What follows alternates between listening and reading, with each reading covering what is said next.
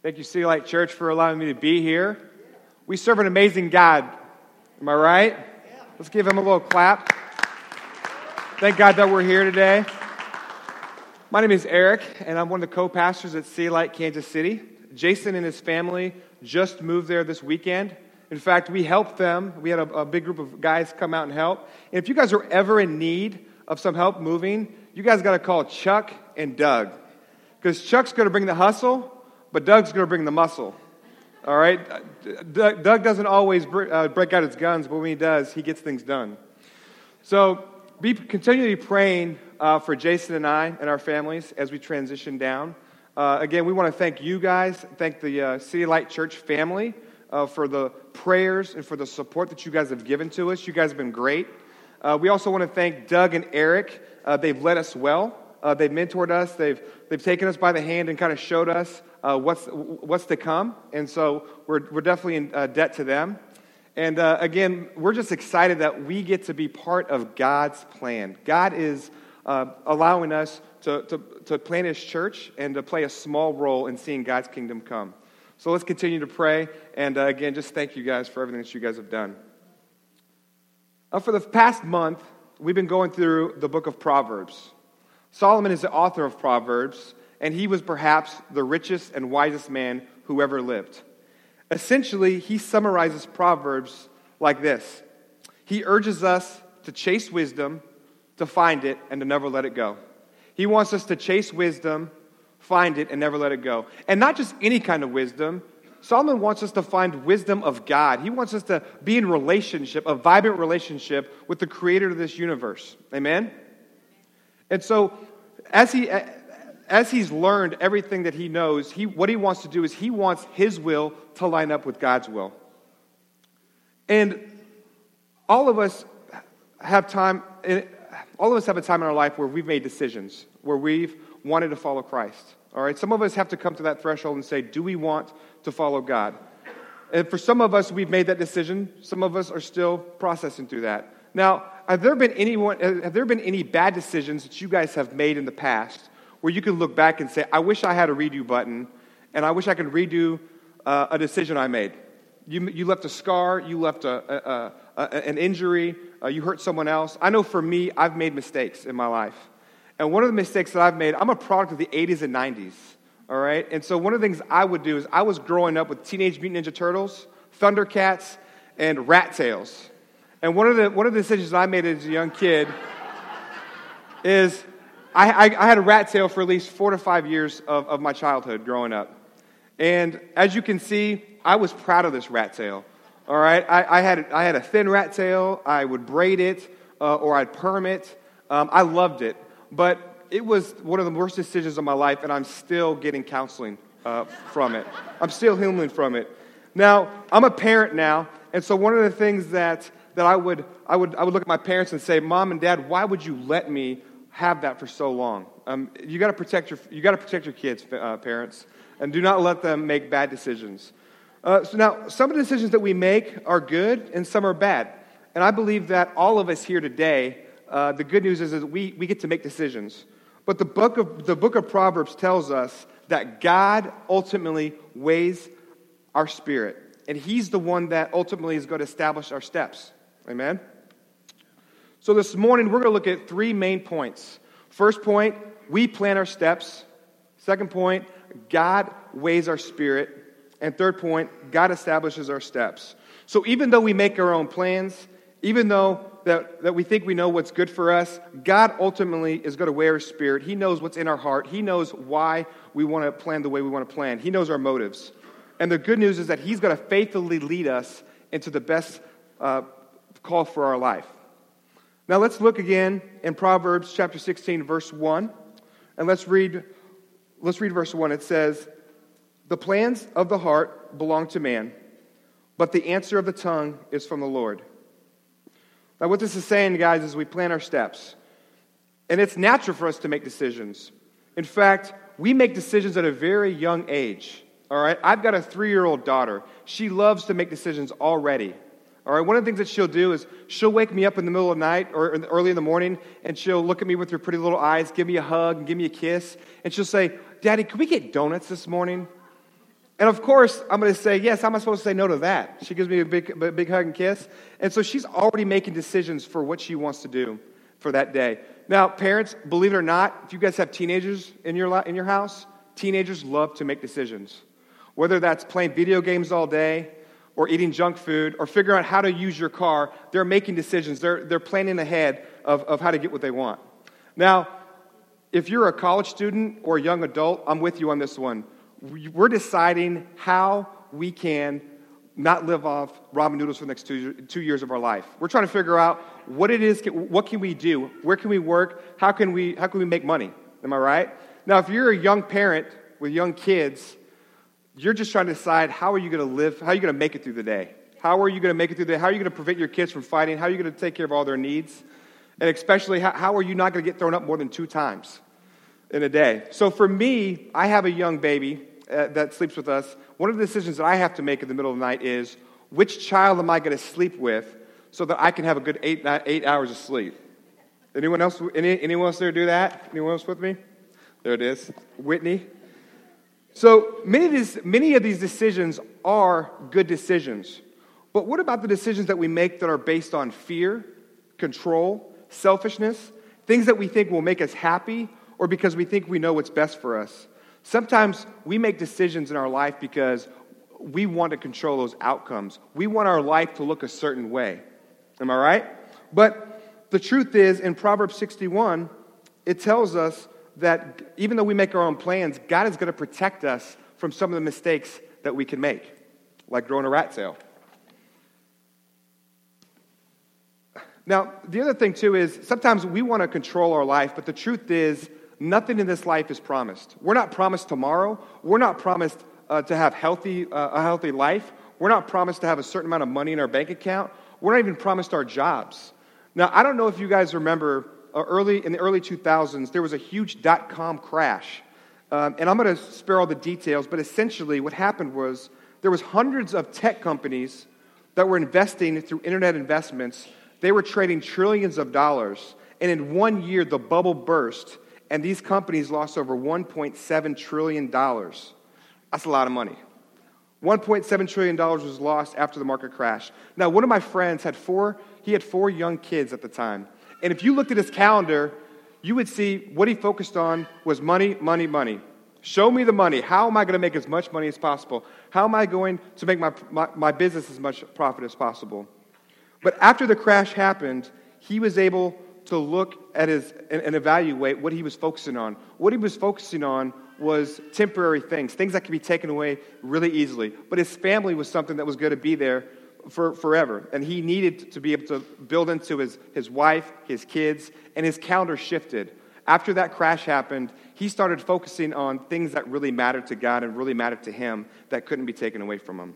So he decided to start mentoring young fathers who are in the same situation as him years earlier. He's able to mentor his young kids in church. He's able to serve. He's able to line his will up with God to make plans, and God blessed him with those decisions.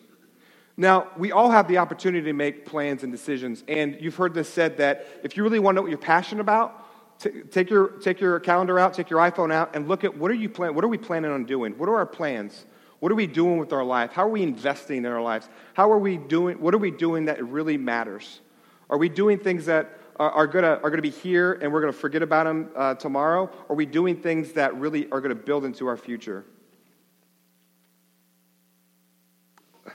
Which leads me to point number 2. Proverbs continues to talk about how even though we make our own steps, God ultimately is going to weigh our spirits. Let's read verse 2 together. All the ways of a man are pure in his own eyes, but the Lord weighs the spirit. So God weighs our spirit. I know that you're thinking, God weighing your spirit sounds a little weird. It sounds like there's a ghost inside of us, or only that God, what it is only God knows what the true weight of our heart is. He only knows what our true motives are.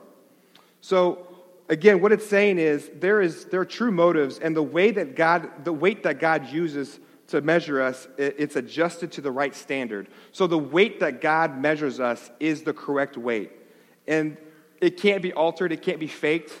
All right? God knows our ways. He knows what we're thinking. He knows what we're really up to. And so we can't fake our relationship with God either. All right? We can't cheat, lie, sneak our way past God's judgment because he's just and right. And he's a righteous God, and so he's going to judge us how he sees fit. And so if you were to look at your hearts today, if we were to look at our hearts, if we were to ask this question, how would God weigh our heart? How would he weigh our plans? How would he judge us? I know for me, I got married a couple years ago, and most of my friends had already been married. And one of the things that my friends warned me about, they said, Eric, listen, one of the things you got to worry about is gaining weight. All right? Most guys gain about 5 pounds after they get married. And so I can truly tell you that they're wrong. You can actually gain up to 10 pounds after you get married. All right? So one of the things I wanted to do is I wanted to make sure I kept my weight down. And believe it or not, the morning time is the best time for you to weigh yourself. All right? So if you want to take a couple-mile run, if you want to take a shower and weigh yourself, that's going to be the best time for you to feel good about yourself. So one of the things I did was I bought a digital scale. And I was, ironically enough, the scale I had been using was 3 pounds off. So after I got married, I was 3 pounds heavier. All right, so I was halfway there. I was more than halfway there. And so what I would do, though, is do you guys ever stand on a scale and you kind of put your left foot on there really lightly and you put your right foot on there and you just think you're going to be lighter? You're trying to figure out a way to make yourself lighter. That does not work. The scale still tells you how much you really weigh. I can't fake that. I can't fake the scale.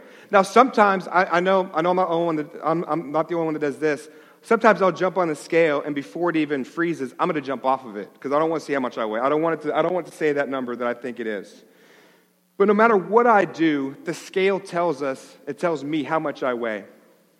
And so God has those same scales for our lives. And how good would it feel to be a Matt Keller? Matthew Keller preached last Sunday, did a great job. He's actually going with us to Kansas City. He's on the keto diet, and he's lost over 35 pounds. So this guy, he can go on the scale at any time, put all his clothes on, his shoes on. He's going to feel good about himself. But really, City Light, I know we love to make much of Jesus, and don't worry, we'll get to the good news. But the good news always comes after the bad news. The bad news is that God weighs our heart, and his scales don't lie. Our motives aren't always perfect, and our plans are sometimes driven by our own selfishness.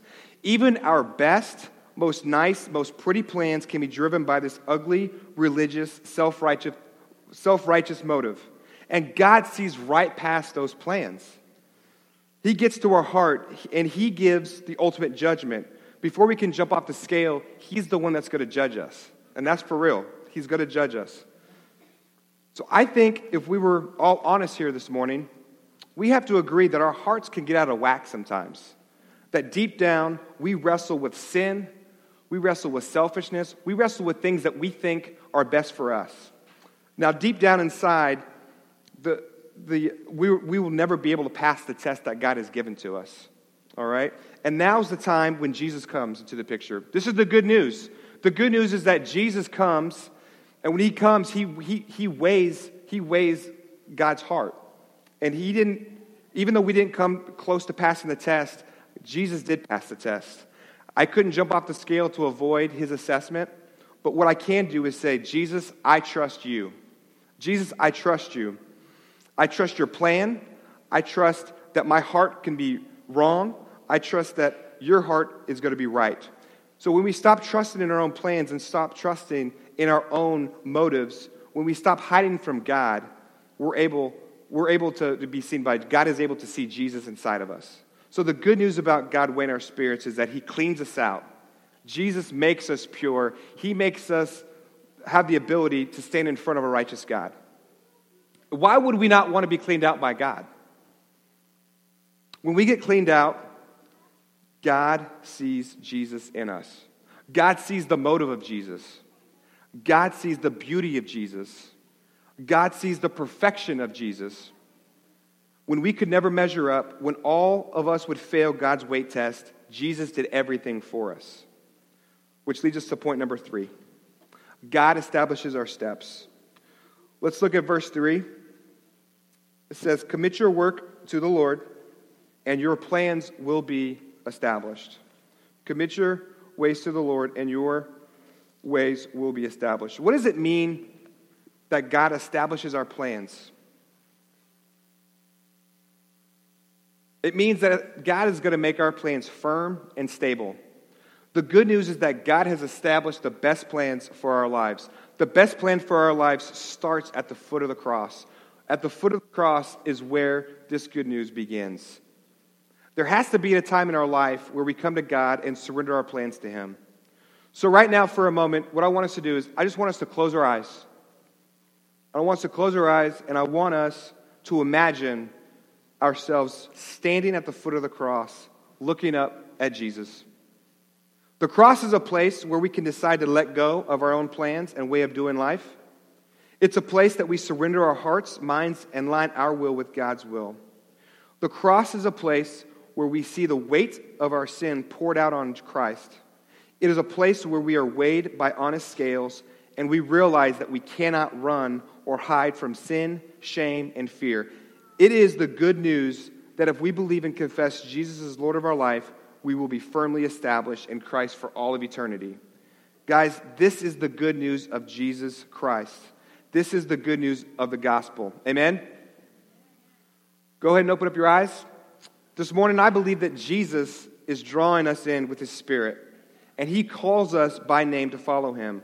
When we cross the line of faith in Christ, we can see that God has established our plans. There are many different ways that God is going to establish our plans. He's going to speak to us through our circumstances. There's things in our life that are going to happen that we have no control over. We can't control the good or even the bad things that happen in our life. But when those things happen, we get our attention gets turned and we focus on Christ. Another way that God speaks to us is through other people. People can speak into our lives that we're able to connect, that we're investing in. Are there people that love Jesus more than us that we're able to talk to, that we're able to connect with, that we're able to see, and we're able to listen to? The best way that God speaks to us also is through the Holy Spirit. God establishes His plans for us through the Holy Spirit. He whispers to us. He speaks to us. And all we have to do is listen and obey. When we hear the Holy Spirit, what are we going to do when He speaks to us? Are we going to ignore it, or are we going to say, yes, Lord, I submit that to you? There's going to be some things in our lives that are going to happen that we're not going to believe that we can do. But that's the whole plan of God. He wants to call us into things that are greater than ourselves so that we can never take credit for it. And the last thing we want to make sure is that when God establishes our steps, they have to be rooted and established in the Bible, in the Scriptures. The Scriptures are the most important thing that has to line up with it. If it doesn't line up with the Scriptures, then it's not true. Now, maybe there's a story I can share from you about how my wife's steps were established. For the past 6 months, we've been processing through this move to Kansas City. And in about 10 days, we're actually moving down there. But before we even got to this process, my wife had to process through a lot of stuff.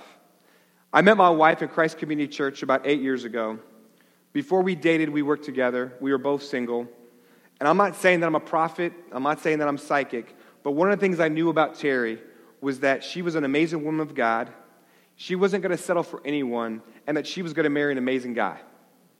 And that all came true. Now, we would both tell you that before we dated, we respected each other. We loved hanging out with each other. But we also knew that there was no way we were going to date. There was no way we were going to date or even get married. That was the furthest thing from our mind. Terry was born and raised in Omaha. She's a native of Nebraska. And she was clearly looking to date a teacher or a doctor, someone that was going to settle her life down for the rest of her life. And she was never going to have to leave her family. I'm way different. I'm kind of a maverick. I enjoy a good adventure. I could never see myself living in one place. I love to travel, and I love to see kind of what God is calling me to do in different areas. I'm okay. I'm a risk taker. That's not what Terry was looking for. Fast forward to now, we've been married for 4 years. We've got 3 kids, and now we're moving to a new city.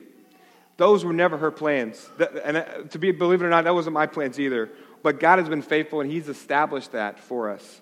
Now, the fact that my wife even decided to marry me, that she agreed to sell her dream home, that she decided to leave everything she's ever known, quit her ministry job, and move to a new city closer to her mother-in-law, is only an act of God.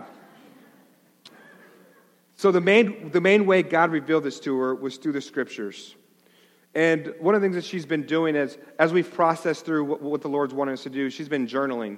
And she's been wrestling through with, man, Lord, are you really calling our family Kansas City? She's wrestling with fear. She's wrestling with doubt, anger. Is Eric really going to be able to teach to people? Is he going to be able to really preach? And so there's some things that she struggled with just to know, is this what God wants for our family? She wants what's best, all right? She's going to hold on to that plan. But once she started to let go and she said, Lord, I'm coming to the cross, and whatever you want us to do, I'm here, and I'm going to obey. This is what she said. When we were first presented with the opportunity to go to Kansas City, we both wrestled with a lot of fear. Fear of leaving everything comfortable, my friends, home, job, and church. Fear of the unknown, fear of failure, etc. Honestly, church planning in a new city felt impossible to me.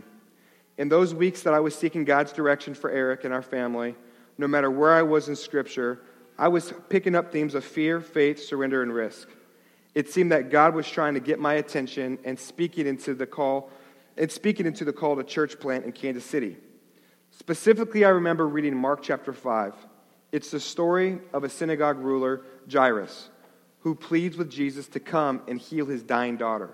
Jesus goes with him, but on their way, Jairus receives the devastating news that his daughter is dead. In the midst of impossible circumstances, Jesus immediately speaks to Jairus. Don't be afraid, just believe. Those words jumped off the page, and God spoke to me about my lack of faith and submission to fear. God was calling me to let go of fear and believe Jesus for the impossible. Don't be afraid, just believe. That has been my verse through this journey. And in those moments when fear creeps back in, those words strengthen me and put my eyes back on Jesus. So guys, this morning, can you guys think about a time in your life where you were fearful, where you were holding on to something that you just didn't want to let go of? But can you also think of a time where when you did let go of it, you saw how faithful God was, how He led, how He changed your perspective, how your will began to line up with Him, how you had fruitful relationship with God, how you were able to talk to Him, how you were able to live with them, to commune with them. How great was it to see that change, to see your plans change, and to see that God had the best thing for you. God is never going to take us to something that we can't handle. He's never going to take us through something that He's not going to be there with us, standing beside us. And I think that's what's really important, is that we long for stability. We long for assurance in the decisions that we make. We want our decisions to be wise. And even though we can't see the outcome of it, when Jesus is leading us, when He's taking us by the hand, we're going to be able to see His faithfulness as He leads us. And so continue to be praying for Kansas City. We'd love to be able to come back and see and show the fruit that God has really given to us. And the fruit that you guys are doing here with planting churches, God's going to be faithful. We pray that God's faithfulness would show up and that we'd be able to see how God's plans are greater than our own. When we truly allow God to lead our lives, again, He's going to lead us greater than something than ourselves. He's got to lead us to do something impossible because we want to be able to know that it wasn't us that did it. It was God that did it. God will establish our steps. He will write a script for our lives that we could never have imagined, and we will never comprehend the results of our actions until the other side of heaven. Do we realize today, guys, that there are decisions that we make, small decisions that we make, that are going to last for eternity? There are decisions that God's calling us to do that we don't think are very significant, but it's literally going to change a generation, a future generation. And so when God calls us into His kingdom, that's the greatest feeling. And all we have to do is come to Him and ask Him, Lord, can we please be part of your kingdom? And He'll open that up to us. And so there's going to be big decisions, there'll be small decisions, but I don't think we realize the weight of God's kingdom, because sometimes we just look at the temporary. We just look at what's 5 feet ahead of us. As we close this morning, I want to ask us a few questions. Has there ever been a time in your life where you were on your last leg? You couldn't go on any further unless someone came beside you to help you out. If so, how did you respond? Did you ask for help? Did anyone come to assist you? Has there ever been a time in your life when God miraculously showed up?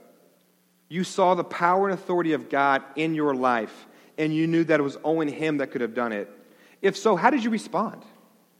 What did you do, and how did it shape your life? How did it shape your faith? Have you ever experienced what it means to be in a relationship with the creator of the universe? Do we truly understand that God, the creator of all things, wants to be in a relationship with us? We are not human doers. We are human beings. We're just supposed to be. He wants us to be with him. Do you know what it's like to wake up every day knowing that you were created and designed by God for a purpose? And that each moment you can decide to humble yourself, follow his will for your life, and see what he does. This morning, we want you to know how to make the right decisions for your lives. We plan our steps. God weighs our spirit. God establishes our steps. And that's the good news, that God weighs our spirits. He knows what's really going on in our hearts. Even though we could never pass his test, he provided his son, Jesus Christ. And when we put our faith in Jesus, God establishes our steps, and he makes our footsteps firm. The decisions that we make today will shape our future for all of eternity. The decisions that we make today will point us to God's love. It's going to point us to God's plan for our life. One set of plans are temporary, and the other set of plans are eternal. God's plan is that we would surrender our wills to him, that we would repent of our sins, that we would come and follow Jesus Christ all of our life. We would faithfully follow Jesus. He's created us for a reason and for a purpose, guys. And we were designed to know the creator of everything. And it's a daily choice to follow him. Today, he invites us. Will you surrender your life to Christ and follow him all the days of your life? Let's close in prayer. Ushers, please come up for communion. Lord, we thank you for this morning. We thank you for your Son. We thank you for your Spirit. We thank you for everything that you have done for us, that you've done through us. We realize, Lord, that this life isn't about us. We realize, Lord, that it's only by your grace, it's only by your truth, and this is good news that we can never get tired of hearing. We pray, Lord, that your Spirit would fall upon us heavy, that your Spirit would convict us, that we'd be able to humbly come to your cross, and we would be able to see what you want us to do. We believe that you speak through your Holy Spirit, you speak through our circumstances, you speak through other people, but clearly you speak through your Bible and your word. And so we thank you, Lord. There's nothing that we've done to deserve that. And so we thank you for your life. Thank you for giving everything up so that we could have life. Lord, if there's anything that we need to confess to you today, we pray, Lord, that you would work on our hearts, that you would stir our spirits, and that we would be able to know and trust you, and that we'd be able to know and call you Lord of our lives. It's in Jesus' name that we pray. Amen.